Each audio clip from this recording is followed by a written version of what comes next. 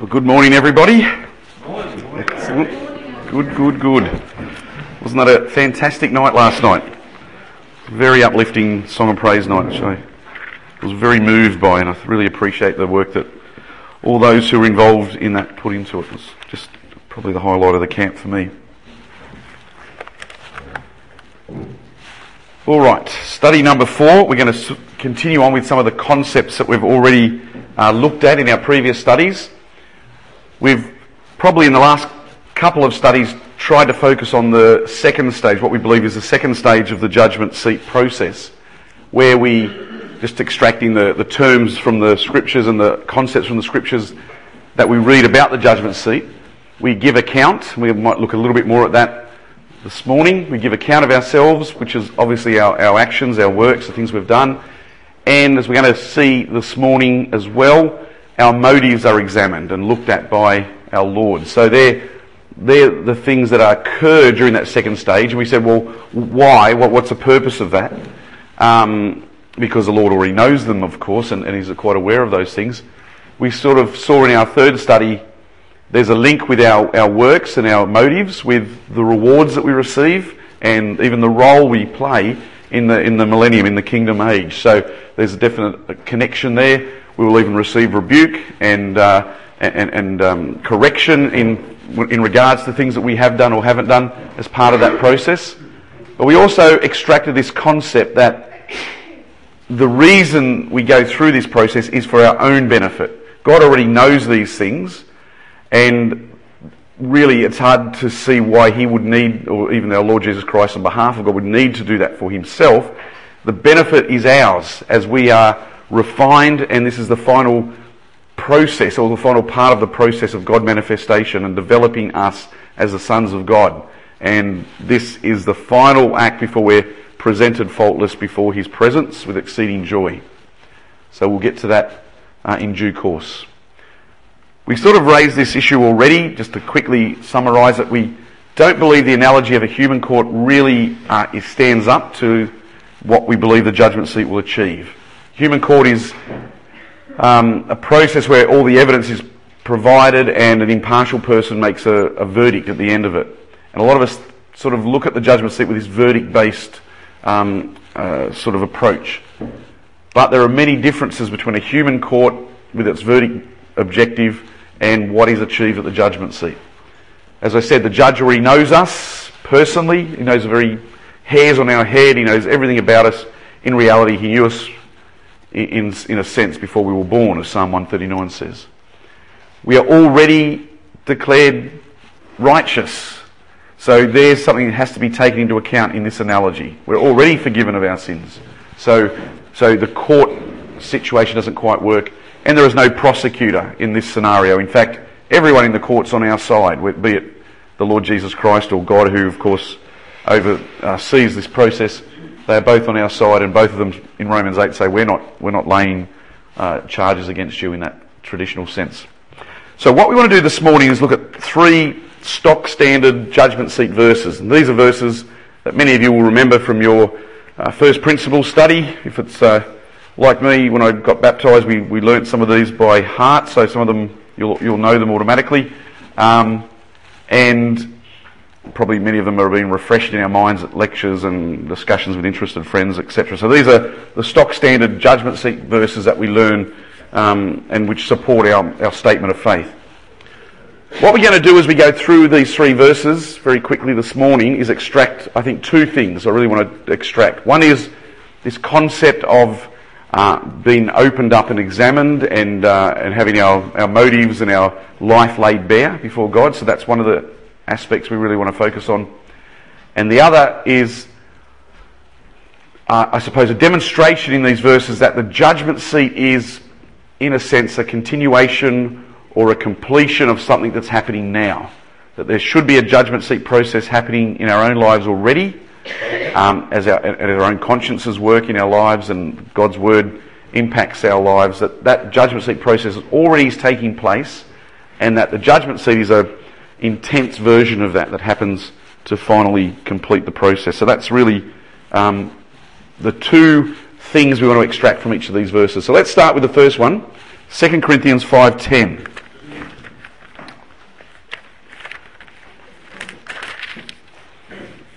And some of us might remember learning this, I suppose, when we went through for baptism. Linda Brown did, because I took her through. So you can test her out later on and just make sure if she still remembers.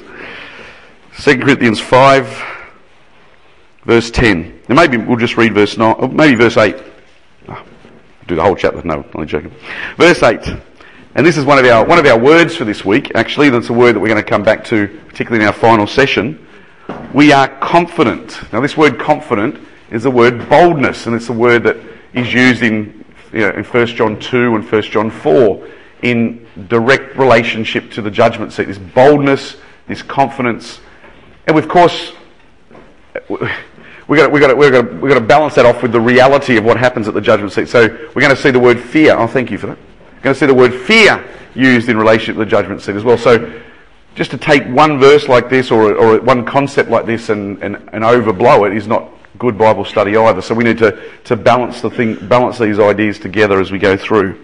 But nonetheless, confidence and its link and connection with the judgment seat is there, and we need to bring that into account.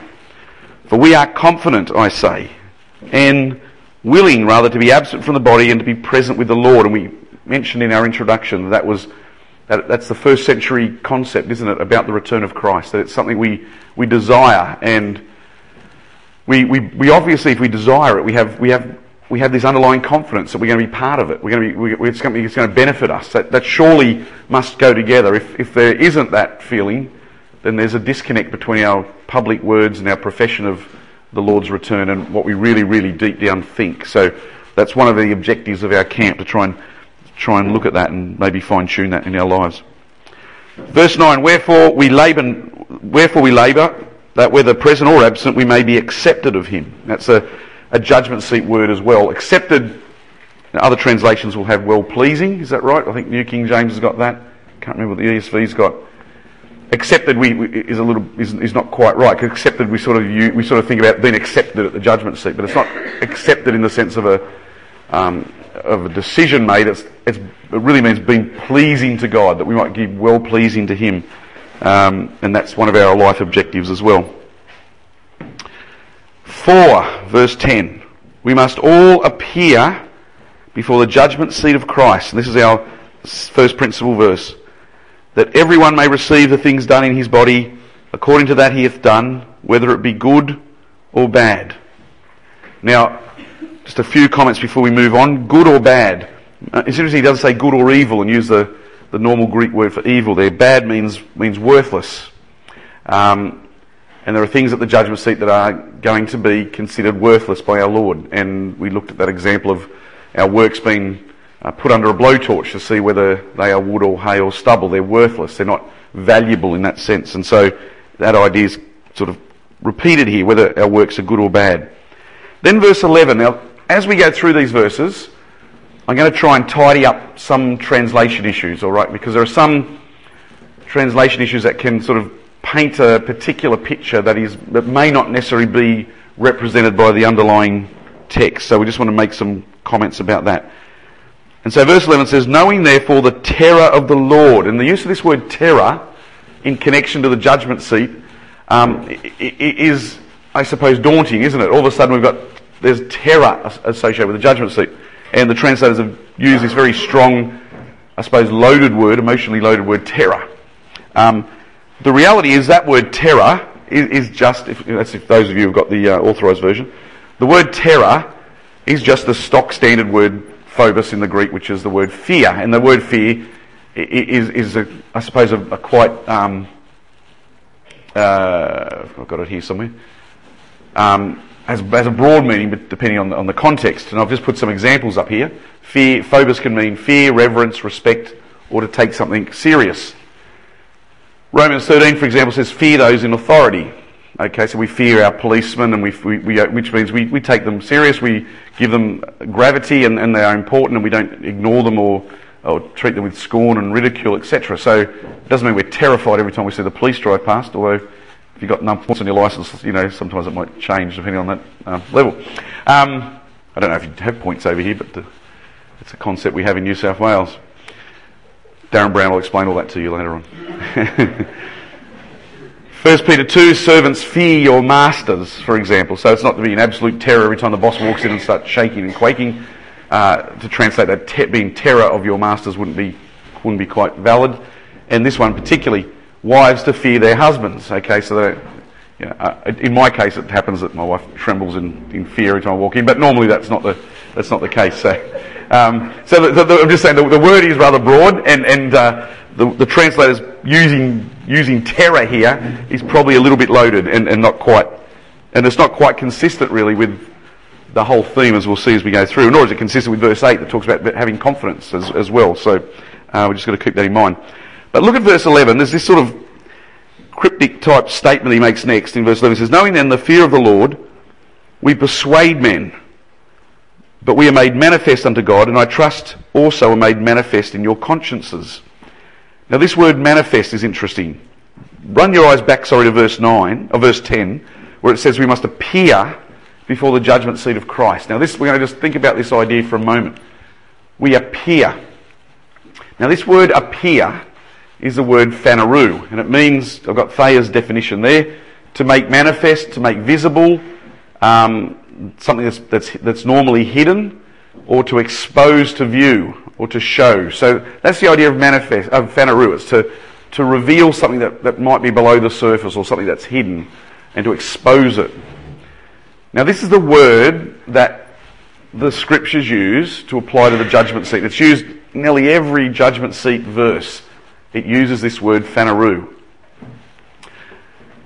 There are a number of Greek words that the writers could have used, quite valid Greek words, if they're just simply describing an appearance in a court, an arraignment as we sometimes call it. You sort of turn up to give a plea at a court, or you must appear before the judge.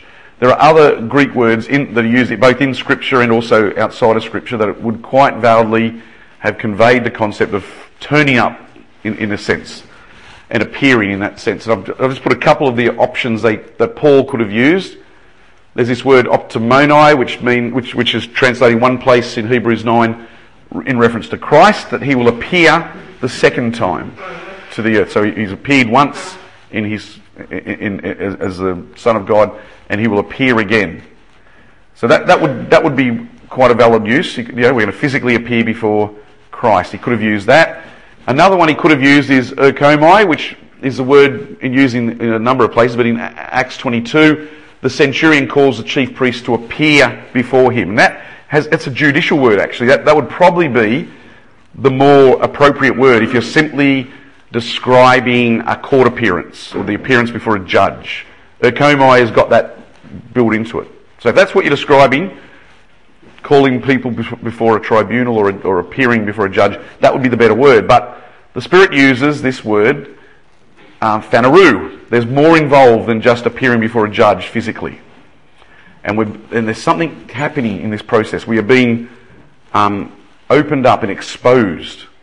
Now, normally in a human court, as we said, those things would be exposed for the benefit of the judge, if that's the case. So there'd be a cross-examination, and a prosecutor would try and drill down into my motives behind why I did this or where I was, or try and pull holes in my story. So he's going to expose my lies or expose my culpability or expose my actions before a judge or a jury. In this case, that's not quite really the purpose, is it? Because the judge already knows everything about me. He knows he knows my thoughts before they leave the words form on my tongue. So he knows me intimately. So who is the exposing for? Who receives the benefit of the exposing is the question we're asking. Why am I being exposed, and for whose benefit is that? And that's something we'll explore as we go through. So let's just sort of wrap up here, I suppose. The judgment seat of Christ, we appear for this exposure before the judgment seat of Christ. We'll receive certain things. Our works are examined. Our life is examined, whether it's good or useless. Oh, and then verse 11's got this little reference at the end of it to, we are made manifest unto God. Now, that word manifest is the same word, phaneroo. So it appears again.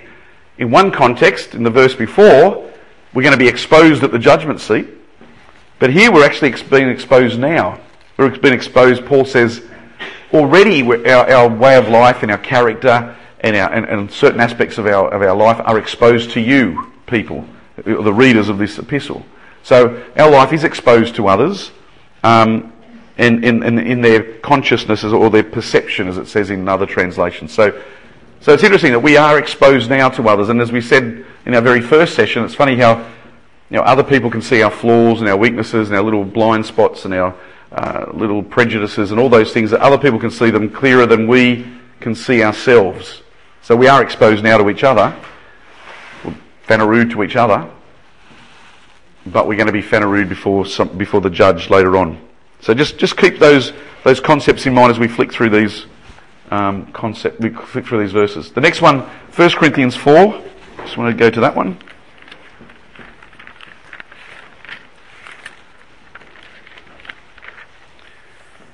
First Corinthians 4 in might just pick it up in verse 3. He says, "But with me," let's get my notes sorted out here.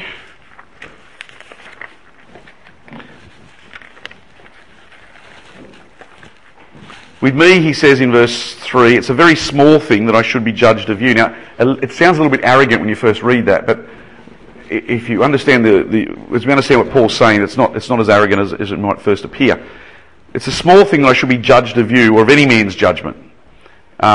He's saying, in comparison to what God thinks about me, what other humans think about me is not that great.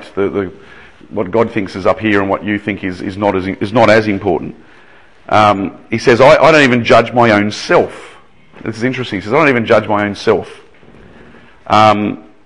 He says in verse 4, "For I know nothing by myself." It's a little bit strange English there, so it's better translated, "I'm not aware of anything against myself," if you want to use that. Or even if you've got the AV, just change "by" to "against."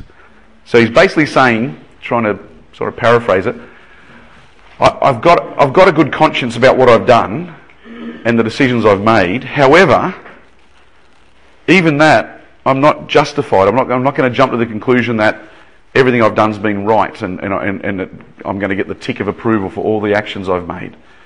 Even his decision, his fight with Barnabas over John Mark. I don't know what you might think about that, but he thinks he's done the right thing, and at the judgment seat there might be pointed out that he acted maybe substandard. Who knows?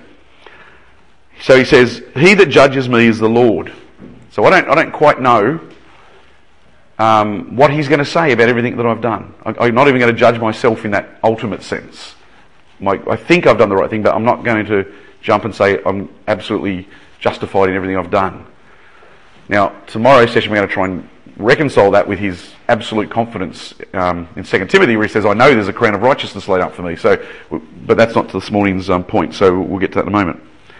But verse 5 he says, "Therefore, judge nothing before the time." So don't accuse other people or look at their motives and make a judgment about them until the Lord comes. And look at these words here: "Who will bring to light the hidden things of darkness and will make manifest," there's our word whanarū again, "the counsels of the heart." Now, on the first reading, it sounds a bit daunting, so let's just look at what's been said here. "Therefore, judge nothing before the time until the Lord comes, who will bring to light," which means to expose in a sense, or to put the light on it. It's a Greek word photizo, which is to shed light. So he's going to put the spotlight on our lives, and he's going to put that onto the hidden things of darkness. Now when you first read that phrase, it sounds rather negative. It sounds very negative. Hidden. It's got hidden things of darkness. It's got this sleazy, it's got this picture, I conjure up some sleazy little guy on the internet looking at, rude things or whatever. It's got that sort of real hidden things of darkness, this real negative, sinister aspect about it. But really, when you break it down, it's not quite that. The word hidden is the word kryptos, which is just the word secret or unseen by others. And it's the word that Jesus uses in Matthew 6, which John has been dealing with. It's the same word where he says, when you give alms or when you pray or when you have spiritual devotion or whatever, you do it in secret. So the word itself is not sinister or wrong. It's just secret. That's really what it means. Even darkness in this context, we often think darkness is sinister as well. Darkness just means sort of unseen or obscure or not something that is seen by others. That's really what it's saying. So it's saying the secret things in our life that other people don't see. And the proof that it's not necessarily negative or sinister is what follows on.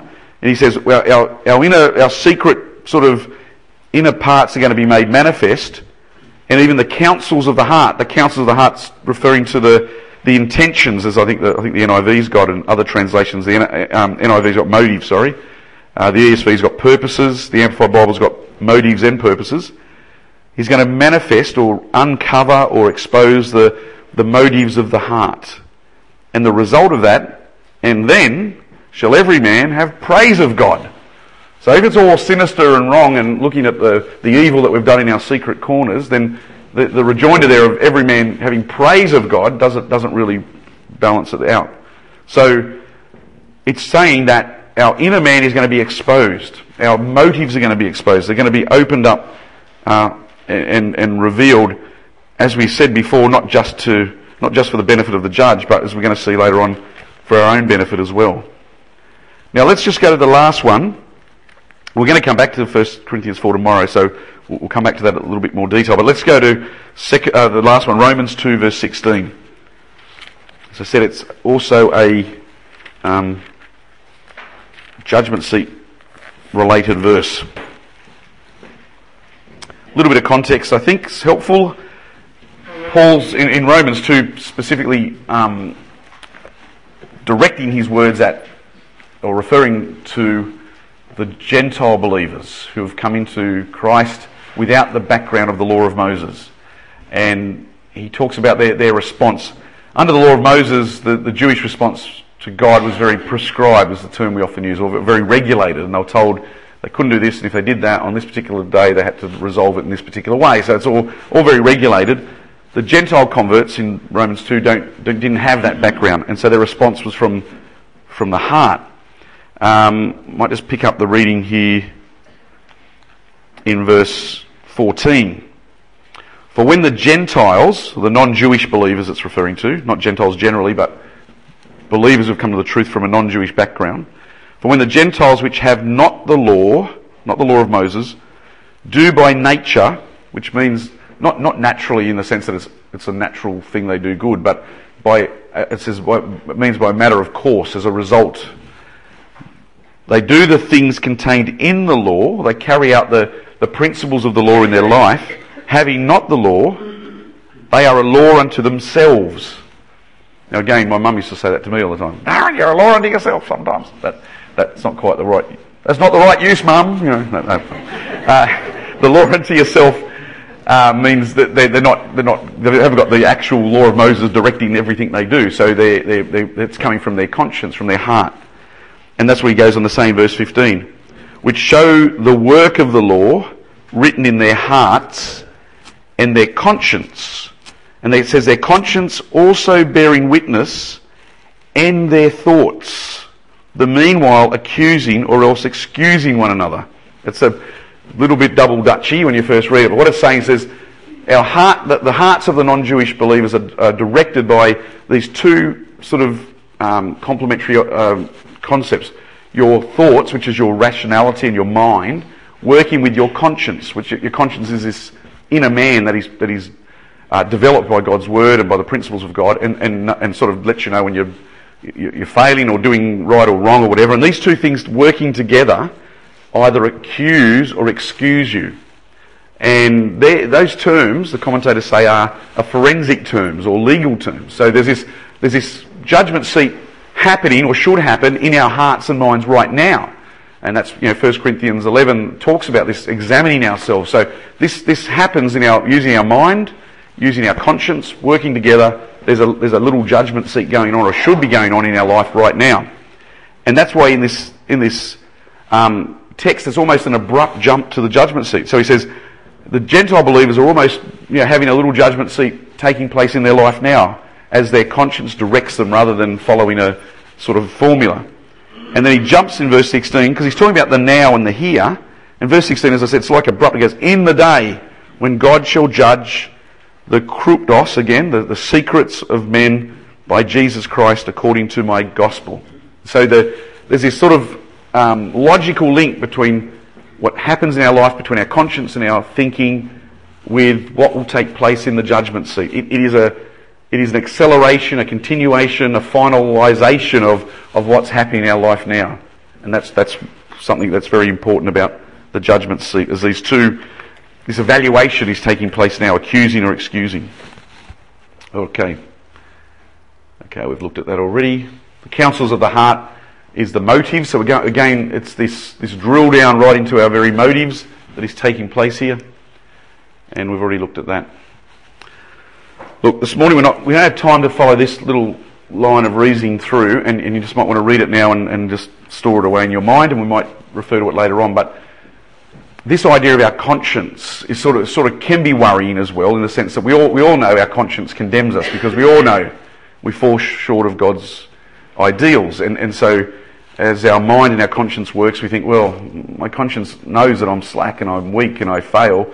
Therefore, if that's an indication of how I'm going to fare at the judgment seat, well, I'm a goner, So there is a that's not a complete picture, and I just want to show this idea from 1 John 3. It says, "Hereby we know that we are of the truth, and shall assure our hearts before Him." So this idea of we have assurance in our heart. And then the next verse says, "However, for if our heart condemn us, God is greater than our heart and knows all things." And then he says, "If our heart condemn us not, then we have confidence towards God." This is this confidence word that pops up again. Now here in this verse, the believer can exist in two states. He can have a conscience that condemns him, and yet he can also have the assurance and the confidence before God. So they're not necessarily mutually exclusive. We both can have this assurance in our heart that condemns us, but knowing that God is greater than our heart. J.B. Phillips' translation says, we can reassure ourselves in the sight of God, even if our own heart makes us feel guilty. For God is infinitely greater than our hearts, and He knows everything. And if, dear friends, we realise this, our heart no longer accuses us, and we may have the utmost confidence in God's purpose. So that's an interesting rendition of that. But it can exist, and I think it should exist in us. And I think Paul had that duality in him as well. You compare Romans 7 to Romans 8. Our conscience does prick us, and that's a good thing. And it's not an indicator that we're not going to be in the kingdom or be rejected at the judgment seat necessarily. Anyway, I'm not going to dwell on that this morning. This idea of boldness and confidence runs right through the New Testament in some very, very key concepts, so we might look at those again tomorrow. Now, I just want to finish off this morning by going to Hebrews 4, if you don't mind turning there. You may never have thought of Hebrews 4 as a judgment seat passage before. It doesn't appear in those first principle lists that we have. I don't think it's even in the statement of faith under the judgment seat clause. But I think once you see the concepts that are used here in Hebrews 4, there's no denying the fact. I think it's a judgment seat picture. We'll just pick it up in verse 12. It says, "For the word of God is quick and powerful and sharper than any two-edged sword." Now the word of God, we often just think of the word of God as the Bible, I suppose.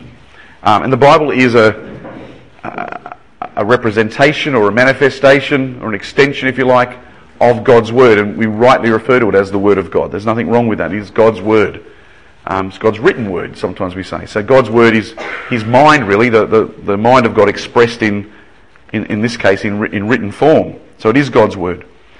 But there is another sense in which we use God's word, and that refers directly to our Lord Jesus Christ Himself. He is the Word of God.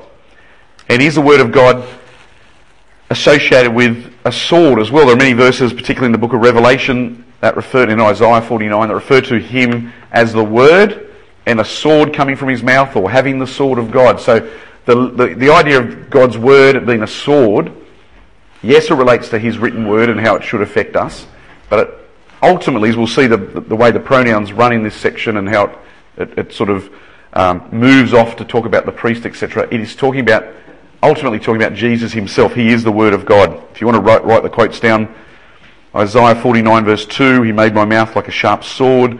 Revelation 19:21, a sword proceeded out of his mouth. Revelation 19 verse 15, his name is the Word, and out of his mouth goes a sharp sword. Revelation 1 verse 16, out of his mouth goes a two-edged sword. And I'm sure many of us are already familiar with that concept, that Jesus is the Word made flesh. So this is the Word made book. Jesus, as John 1 tells us, was the Word made physical, Word made body, Word made human. So God's Word was exhibited in both these mediums, if you like, the Word made book and the Word made flesh. So it's quite valid, and there's sort of two levels then here in this passage. We can read it as referring to God's written Word, which affects our heart and mind and exposes our weaknesses. That's quite valid. But as we've even seen in those other quotes from the New Testament, there's a secondary application to a future exposing or a future uncovering that will take place by the Word, which is Jesus Christ himself. So let's just work our way through this.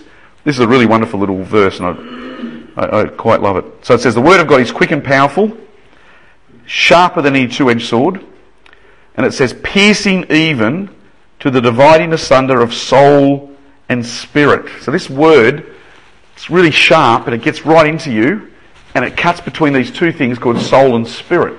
And you go, okay, what are soul and spirit? What's it dividing?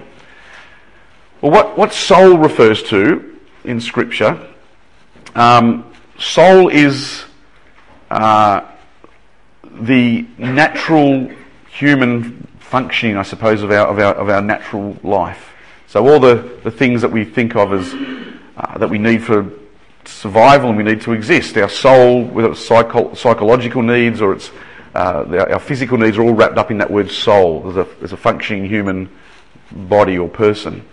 The spirit in this reference is the influence of God's Word, the Spirit Word coming into our life, and the Spirit is generated in us from the seed which is planted and develops the Spirit of Christ in us.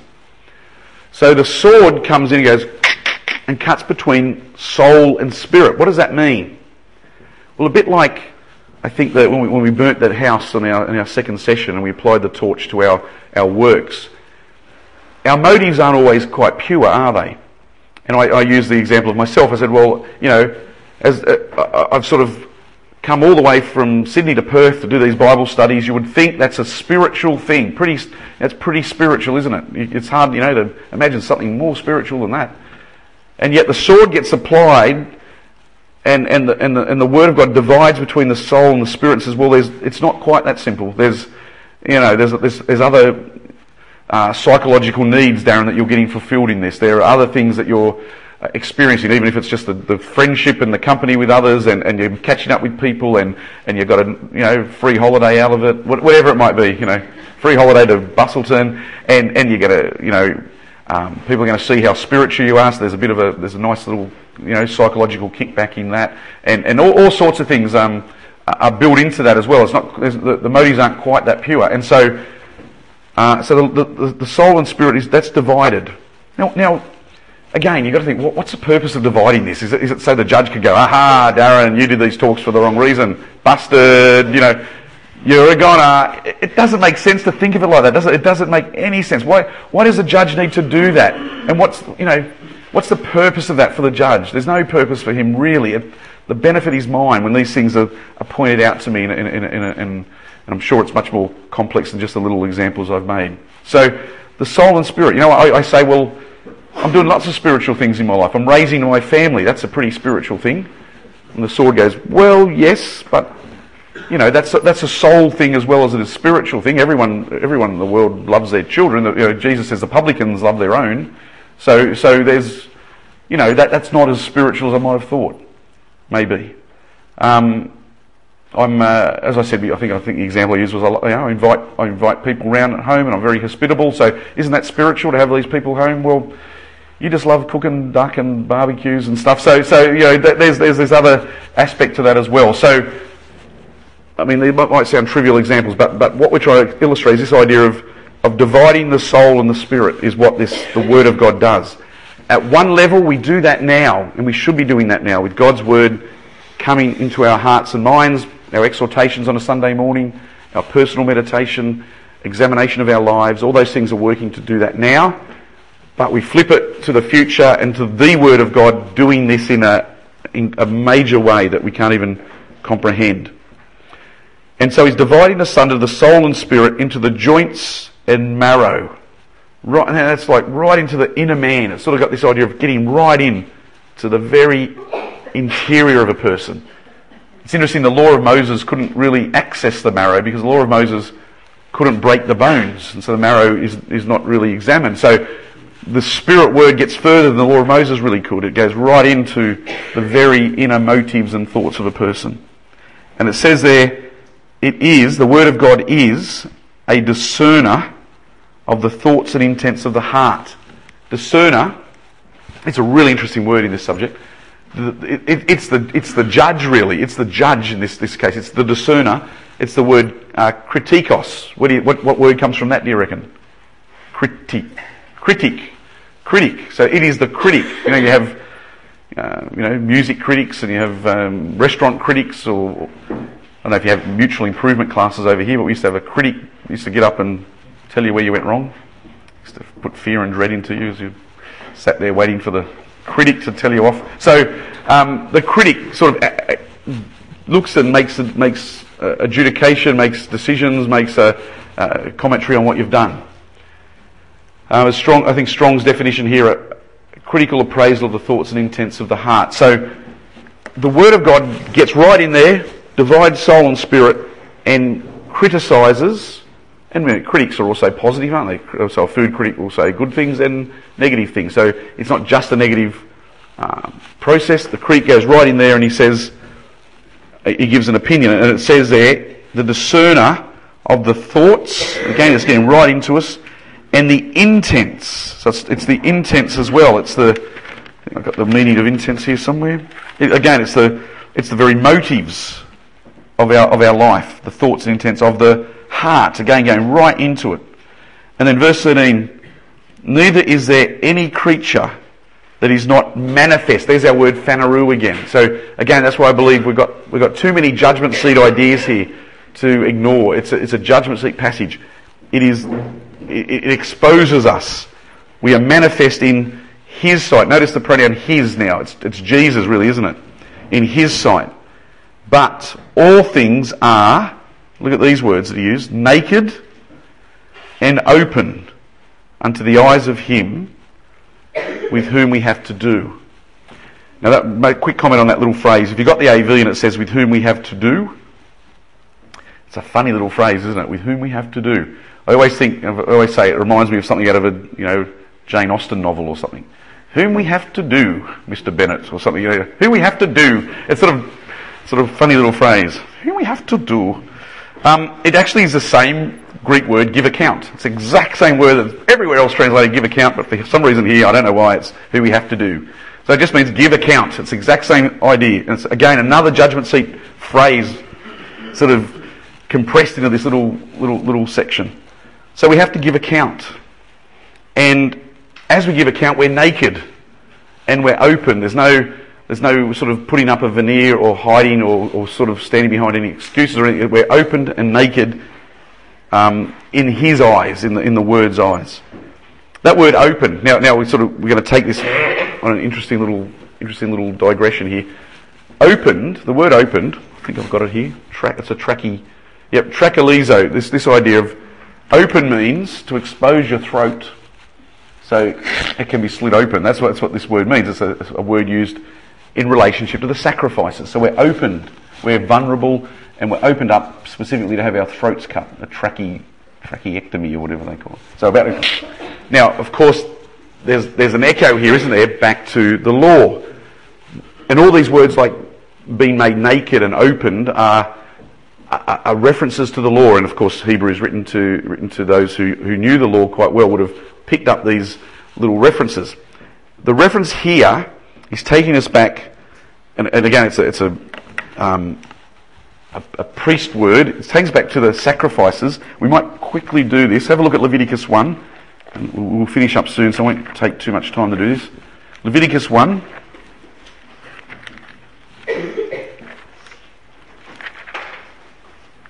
And And we've got here a very special offering called the burnt offering. And this is really, I know it's not just some sort of expositional little thing I'm doing. This is really relevant to the underlying lesson, I think.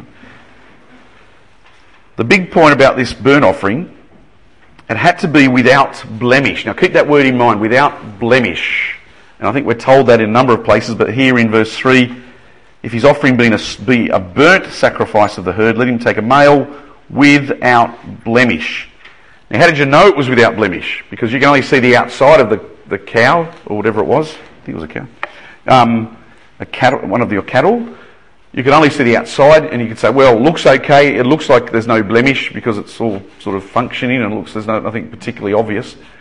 The priest had to make sure it was without blemish. They had to get right into it with a sword and open it up right into the kidneys and the reins and right into the inner regions of the animal and wash it with water even to make sure it was without blemish. So it had to be without blemish. If it had blemish, it's rejected.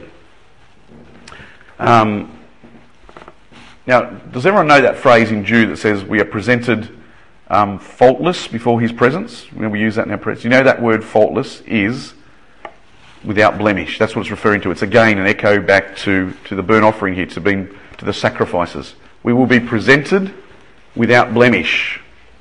And here's a big difference between the law of Moses and the law of grace in Christ. The blemish detected here in the burnt offering meant the sacrifice is rejected. In Hebrews 4, the concept is the blemish is removed by our faithful high priest, and we are then, to use the words of Jude 24, I think it is, we are then presented without blemish. So there's a big difference here. But look at the concepts here from Leviticus 1. Verse 5, that he shall kill the bullock. So its neck is exposed and it's open and open. But look what happens next. Verse 6, he shall flay the burnt offering first. So the first thing he does is flay it. In the Hebrew, if I've put that up here. No, I haven't got that one. The word flay, and some of your margins may even have this. You know what the word flay means? Make naked. There's your echo to Hebrews 4. The animal is flayed, then it's divided up, and then it's even washed with water. Look at verse 9. His inwards and his legs he will wash with water, and then the priest shall burn on the altar to be a burnt sacrifice, an offering made by fire, a sweet-smelling savour unto the Lord. And this idea of sweet-smelling savour runs through the chapter. Verse 13, he shall wash the inwards and the legs with water, and then it's later on burnt. So this is no doubt the foundation of what the writer of the Hebrews is referring to in Hebrews 4. The animal is naked and open to him with whom we have to do, or whom we give account to. In this case, it's our high priest. Now, and that's where we move to. So let's go back to Hebrews 4 and just finish up our session on this.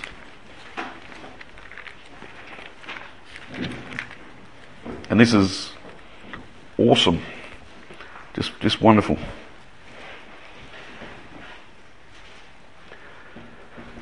Now, you might be saying, well, Daz, that's all very interesting and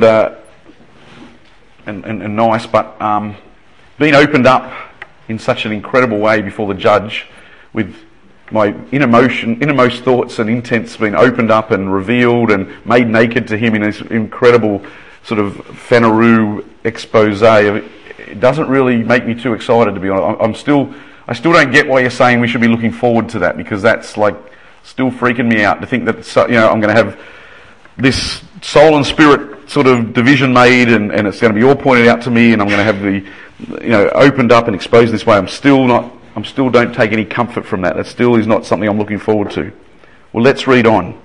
So he says at the end of verse 13, we're naked, we're opened, we've given account, and then verse 14 says, seeing then that we have a great high priest that is passed in the heavens, let us hold fast our profession.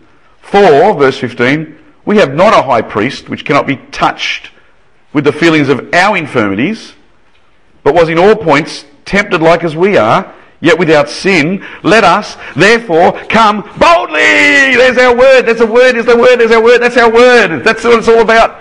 And you think, well, it doesn't make sense. There's no way we should come boldly because we're going to be opened up and exposed, and every little part of our life's going to be exposed to Christ, and all our motives are going to be revealed, our inner man, the critic, and all this stuff. And you think, man, that's just freaking me out. And then in a couple of verses he says, remember who's doing this. Remember who's doing this. It's a faithful high priest, and he's been touched with our infirmities. He understands those things, and he's going to open us up. Therefore, come before him with boldness. And look at that verse. Look how it goes on. Let us come boldly. That's the same word from 1 John 2 and 1 John 4. That's going to be the cornerstone of our study. Let us come boldly unto what?